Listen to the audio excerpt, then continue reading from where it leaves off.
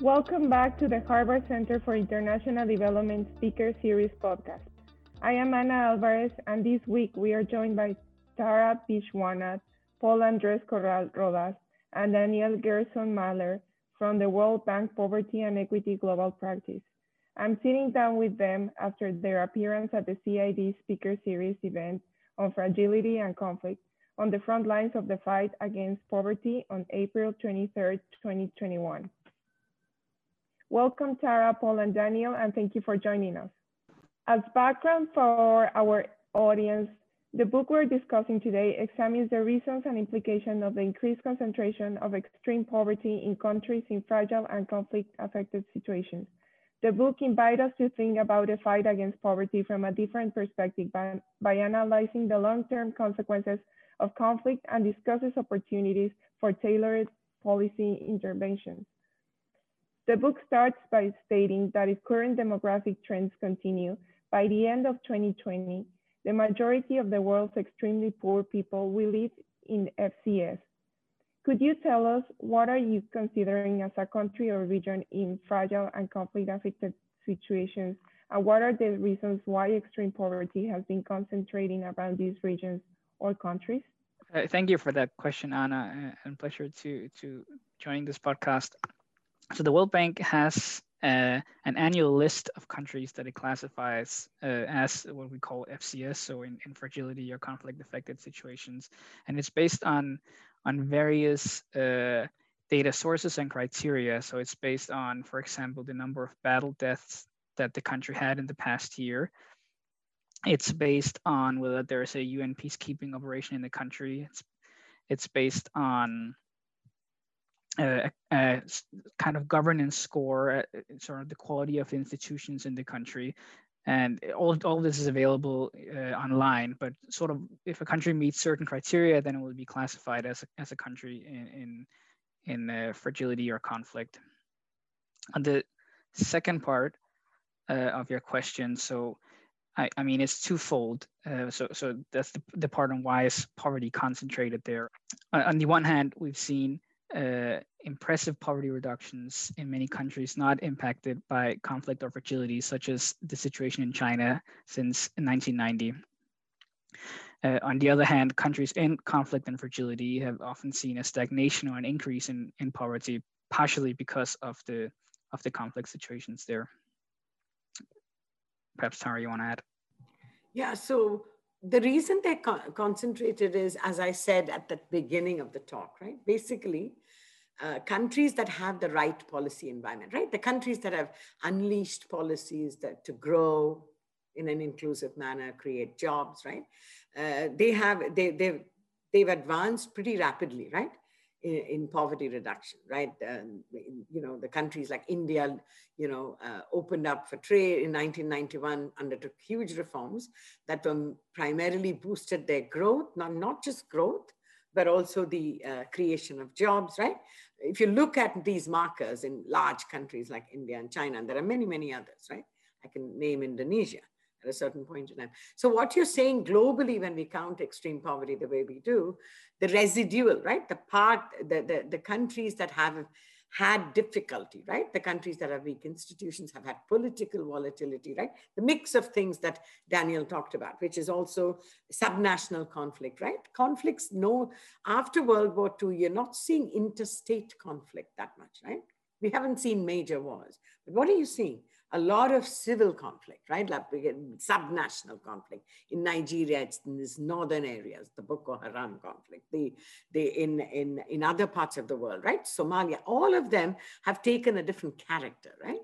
And that's leading to the dynamics, right? The environment is not conducive to the kinds of things that help improve welfare, right? Service delivery is difficult, and these sorts of things affect them in important ways, right? So I'm not, so what we have left with now in terms of this global challenge of reducing the $1.90 a day poverty is this, like he said, 10%, right, of the world's population are in these countries classified as fragile and conflict affected, but a big chunk of the remaining challenge in poverty reduction are sitting there, right, in those places. So it's now the institutions like these, right, like the bank, have to find a way to navigate these difficult circumstances and find a way to figure out to what extent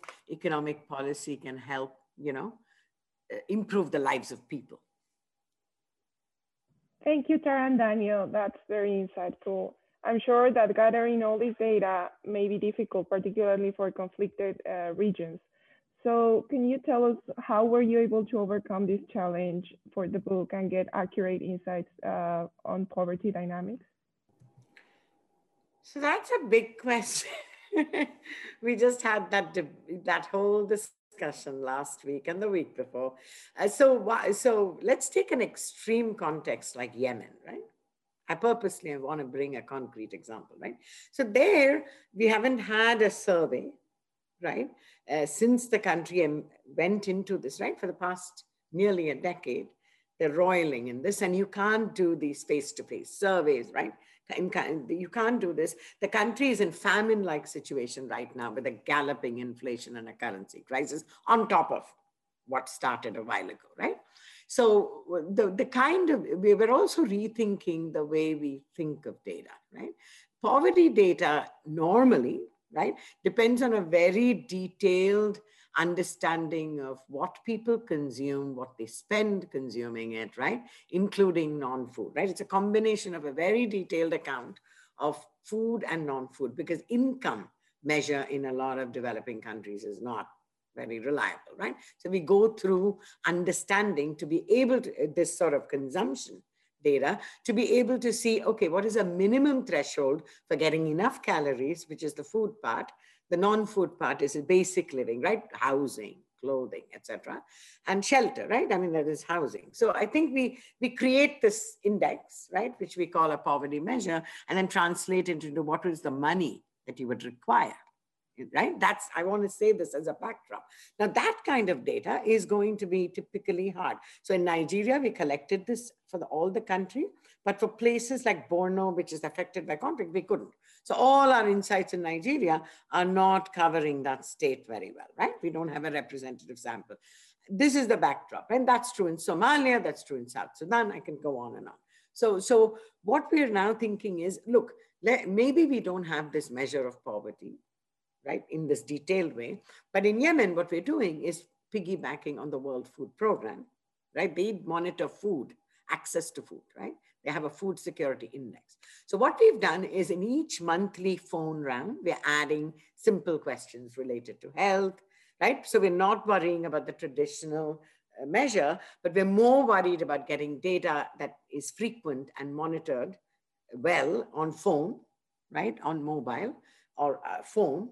And basically, we're using it to inform what we do with other partners to improve that, right? Whether it's delivery of food and other things. So I'm saying this purposely because we cannot expect all countries to have that kind of data which we described in the presentation, right? In other cases, if it's a small part of the country that is not, affected by conflict, small but important, Nigeria, what we're doing is using analytic methods to infer what it might be. More recently in Nigeria and many other places, we use satellite data to create poverty maps, okay? So we use proxies like, basically roof, the quality of roof, everything I can see from stratosphere that are very important correlates of poverty. We use them to draw, to map out areas that are more poor or less poor by that yardstick. And in places where we have real data, we actually validate them. We sort of say, okay, are we roughly getting this right? Are these spatial proxies picking up, right? And in Nigeria, we did that for the rest of the country. It came out really well. So we believe the Borno poverty map a little bit, right? Because we don't know. So what I'm trying to say is today's world is giving us a lot of opportunity to say, okay, pictures from satellite images let's use all of this different sorts of data and knowing something is better than knowing nothing, right? So let's use, 15 years ago, this was not possible. Today, there's more doors opening in terms of adding these sorts of images. We've got very good climate data. Right now I'm exploring, can I predict yield failure to see if Nigeria's food security can be predicted, and can that be useful, right? To avert hunger. They're similarly thinking in Yemen. So I think the bottom line here is this is how we have to deal with it. Try and reframe the question of poverty to help the policy, and also use this sort of satellite imagery and other things to kind of get a sense of this, at least for the policy side, right?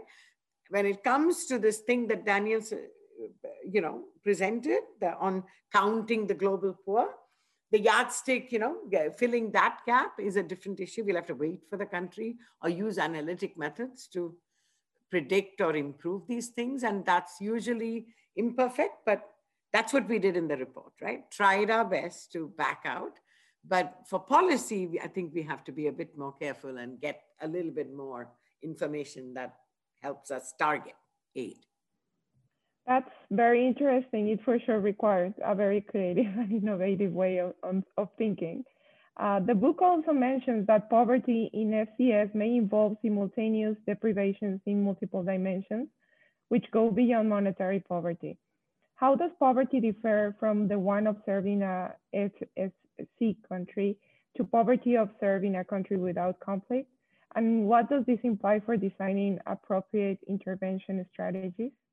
It's a complex question, no? Because in reality, like the report alludes to, it's very hard for us to have detailed information on what the profile of the poor in a given FCS country looks like, no?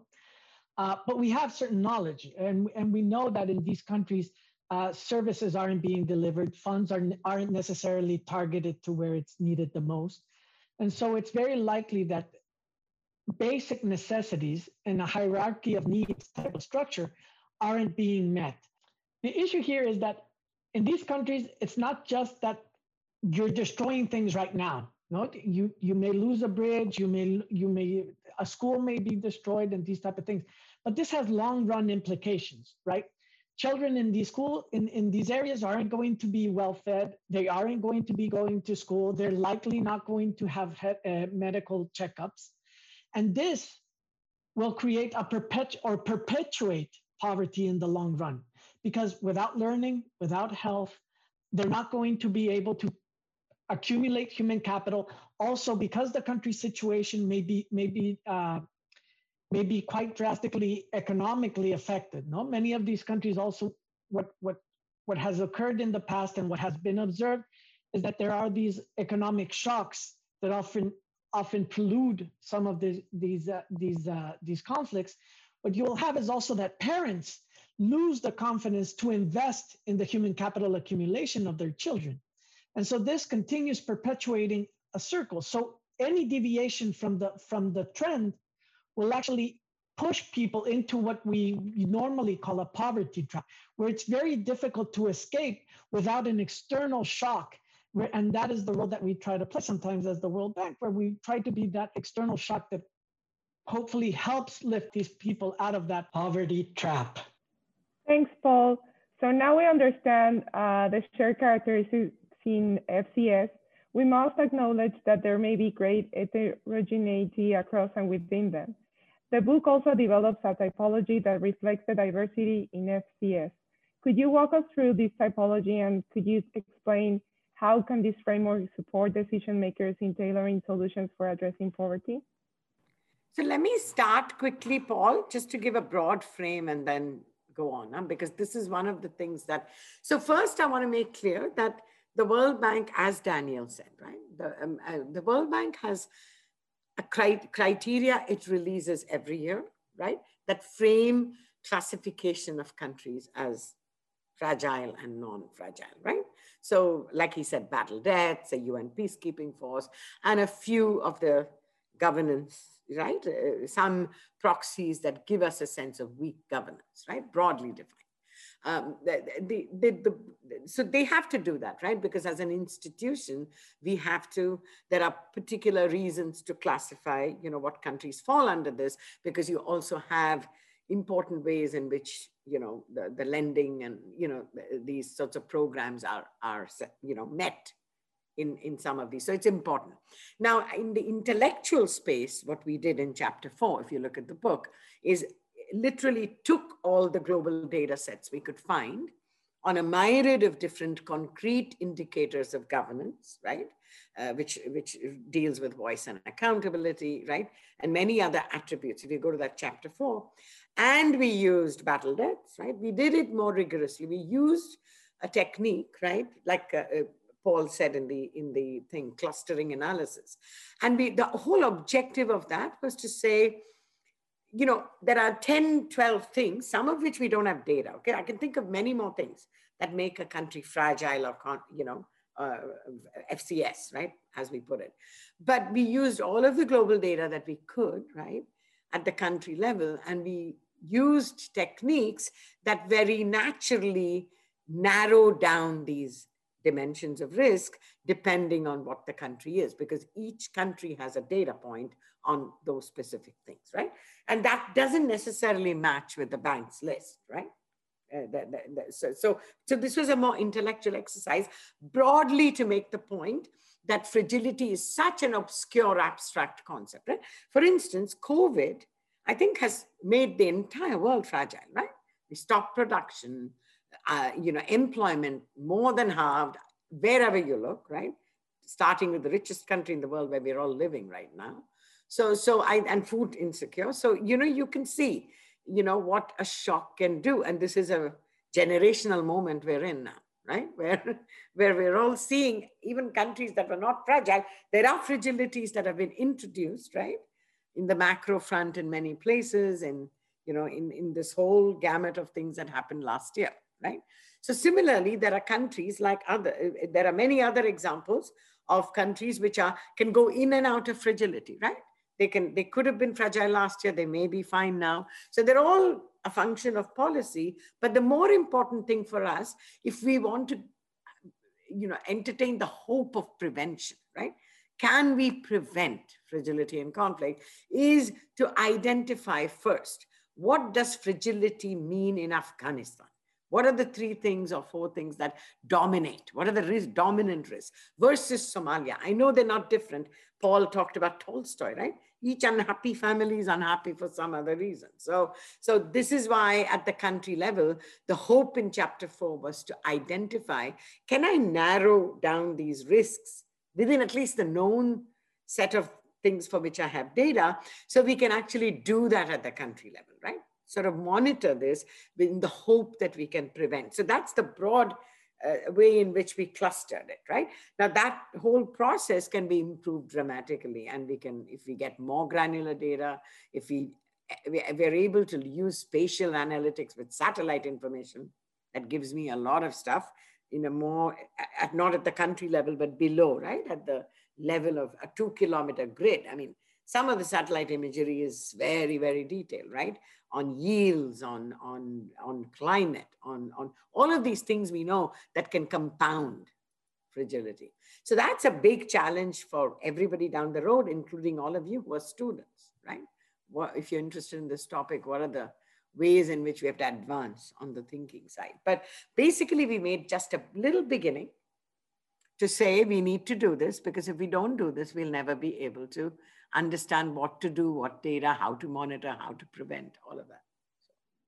I think you made excellent points, Tara. The use that we see of such a grouping is that it allows you to see that in every one of the groupings, there are FCS classified economies, no? And they're different in their own ways. What we think is that basically what allows you to intervene, or to have a design for how to intervene, is basically the markers of fragility. No? So if you're, for example, in one of those groupings where we see high homicide rates, and you know that this is eventually going to push towards more conflict and fragility in that society, well, you can start thinking of interventions that can actually address the root cause of those high homicide rates. No, for places where you see that high natural resources are an issue, because basically there is a lack of voice, and people are not partaking enough into the rents from those natural resources, then the bank tries to intervene, and you can see how you can make sure that those rents are distributed in an equitable manner so that everybody enjoys the fruits from those natural resource rents. And so that is the goal. No, the idea is that basically if you have one marker and you have another, then basically you can start thinking of how you can intervene. Now, we by no means were saying that this is how you can predict conflict. No, because I mean, in reality, it's very difficult to predict human behavior, right? And a lot of these things are just outliers, which makes them impossible to identify, very difficult to identify. And so you're not going to predict conflict perfectly, but at least if you know what you should be looking out for that could lead to a combustible situation, that's what you want to go after. That if the situation is such that any small trigger from outside or from inside may actually lead to a full-blown conflict, right? And so that is what you're trying to have a sense of. And I think as we move forward with more data collected and more and newer techniques being used, I think we can arrive to that. But I don't think we can ever actually properly account for the fact that there will be someone who will come and shoot Franz Ferdinand. Thank you, Tara and Paul. So finally, as you have mentioned, support to FCC's needs to be tailored, innovative, and focused on the drivers of fragility and factors of resilience. Nevertheless, from your perspective, should FCS start implementing policies to address poverty at a particular point in time? Or are there any immediate actions that FCS should implement in order to try to mitigate long-term consequences of conflict on human capital and well-being? Well, my gut answer here is you have to think of early markers, right? I mean, reducing poverty is a very, it's complex, right? In all its dimensions, right? We talked about it. But for me today, the food security issue, right? When I look around and I look at Yemen, I look at parts of Nigeria, I mean, which has been exacerbated, right? By COVID, right? All the aftermath of that. Is the primary objective. The reason it's very important to measure, monitor, and target is what you heard, right? These long-term impacts with food insecurity, persistent hunger. You're going to affect many things, and for young kids especially, you're going to leave them with a lifelong, right, impact. And if you look at that literature, it even lactating mothers, right? Pregnant mothers. It affects the child in the womb. That's another piece of evidence that is coming out now. So I think the whole way in which you can set back, right, welfare for a generation, right? And I'm talking deliberately right now because that's really coming up now as a part of this COVID conversation, much worse for countries like Yemen, Somalia, South Sudan, parts of Nigeria.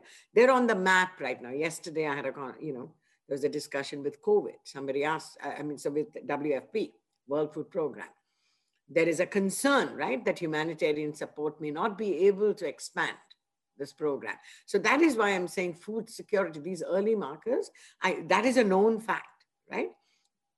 The other big risk now, and that happens to be part of the FCS context, children close to conflict don't attend school or are erratic for all sorts of safety reasons. Now, COVID, what does it expose? We all close school everywhere, right? And there's a lot of evidence that suggests that learning impacts if you don't take remedial action, right? Even in the US, the current debate is when schools open, if you don't adjust the curriculum, and learning, losses that were experienced with 9 months of school closure, particularly for primary school, right? And for countries like Nigeria and other developing countries where there's no remote learning and these are all learning losses, parents are telling us, we did a survey and they're saying, increase the hours of school when the school's open and adjust your curriculum because these learning losses are going to slow down your learning process for life, right? And we all understand the connection between learning loss, productivity, right? loss of ability to get great employment as you grow older. We know that chain, right? We know how that goes. At least there's lots of evidence for that. So I think I'm purposely focusing this, right? Poverty eventually will be better if these things can be addressed. And COVID has laid that bare for you, at least on these two dimensions that are very critical ingredients of whether you can escape poverty or not, right? Better health, better sustenance, better food, better health, and better learning, right? Those are the ingredients of what help you, right? From an individual point of view. So for me, that you have to address these things. And I think we are now in a situation where even non-FCS countries are asking these questions. The only difference here is that they're coming from a better place, some countries, before COVID. So they probably will have the resources, the institutional capacity, right, to get back and do this. For countries that are, went into this crisis of COVID with fragility and conflict already looming, right? It's very, very worrisome, right, to cater. So in fact, last week there was a whole discussion around Yemen, right? Asking what are we going to do? How are we going to do this? How do we, stabilize inflation? What do we do? All of that. So it's a very daunting problem, but it's one of those things where, you have to act quickly and know how to do, try the simple things that are of primacy. And to me, these are the two very good examples of that. Thank you, Tara.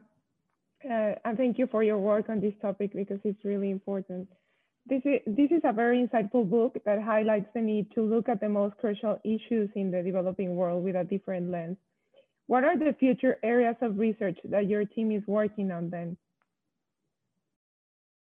Many, many, many things. There's a lot we don't know. So one of the things that we are looking at is this very thing we talked about, right? How do we innovate on the data and data analytics side, right? To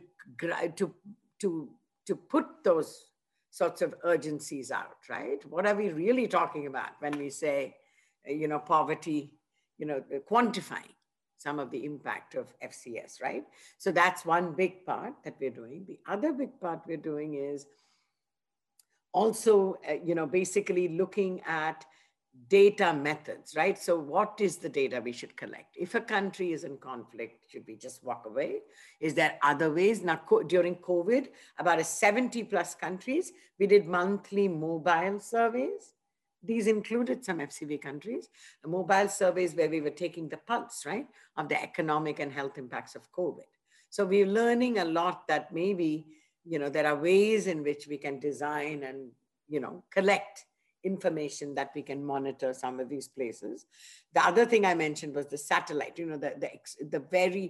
what are the analytic ways, pathways to use some of this other data complemented by survey data at the house for individuals and households. How can we deepen our understanding of this topic through those means, right? The other part that I think we partner sometimes with other academic institutions and agencies and development economists is experiments, right?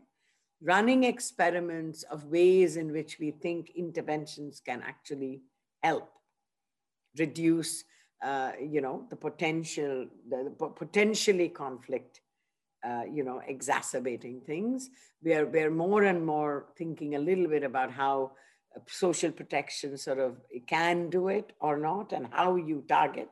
We've done some experiments around people, do no harm that Nandini brought up, right? So if there's a lot of ethnic-based conflict in countries, just taking poverty as a way to target people for aid or transfers could lead to more conflict, because these are, there's a lot of underlying a lot of things for with ethnicity is, also other triggers, right, of why there's conflict at the subnational level. So we're trying to see if we want to do a public works program or cash transfers, can we do a lottery randomly? People understand fate and lottery, right? Can we just say, okay, we're selecting some people. We're going to do this at the next phase. We're going to again select. So when, getting away from things that could exacerbate, that's just a small example that was discussed a few weeks ago. Can this be a better way in some of these places? Also simpler way, right, to help people. So these are the kind of things that we're engaging in, constantly learning. And we're also interested in looking at, how can we improve the way we measure fragility? So it sounds so abstract. So one of the focus areas now is climate, right? We're wondering if there is a very much stronger and concrete way we can look at the nexus between climate, productivity, income, conflict, right? How can we make a connection there and see if there's a way in which we can think of an agricultural intervention, productivity, the adaptation side, and as well as on the welfare side. So that's a big part of the current, overlap on, giving fragility a little bit of a concrete meaning and saying, let's look at a climate-induced fragility and see if that can give us more concrete answers on the ways we tackle it. Anyway, Daniel, Paul, any additions? I'm just, One thing to add, perhaps building on what Tara said, has a slightly more conceptual tweak, is still improving our understanding of what it means to measure poverty and ill-being in situations of conflict and fragility. So as we mentioned before in your previous question, the refugees suffer from multiple dimensions. They have traumas. They might have health repercussions of conflict. They might lack access to basic infrastructure, and the monetary budget will capture some elements. It doesn't capture everything, and for the prioritization of the worst off, both within countries and between countries, we need a proper and suitable measure of ill-being of people that suffer, but for people that suffer from conflict or fragility, and just getting a better understanding and sort of evolving a bit the conceptual thinking of what it really means to be poor or in these settings is something that's crucial to that end. Yeah, the whole nexus between mental health, right, where the bank necessarily may not have the expertise, but I think definitely acknowledging those non-income dimensions beyond even education and health is something we've tried to at least introduce in surveys, but these are very important aspects of, like Daniel said, right? I mean, the big question is, how is measuring poverty in a monetary way for refugees and other, people who are fleeing conflict, right? If you ask that question, monetary poverty is really not necessarily the center, right? You have to think a little bit of, they left all their assets, ran to another place, how dramatically their asset, situation has changed. They have nothing, right? And as refugees are in foreign lands, so their status, changes. Status is a very important part of accessing things that influence your well-being, right?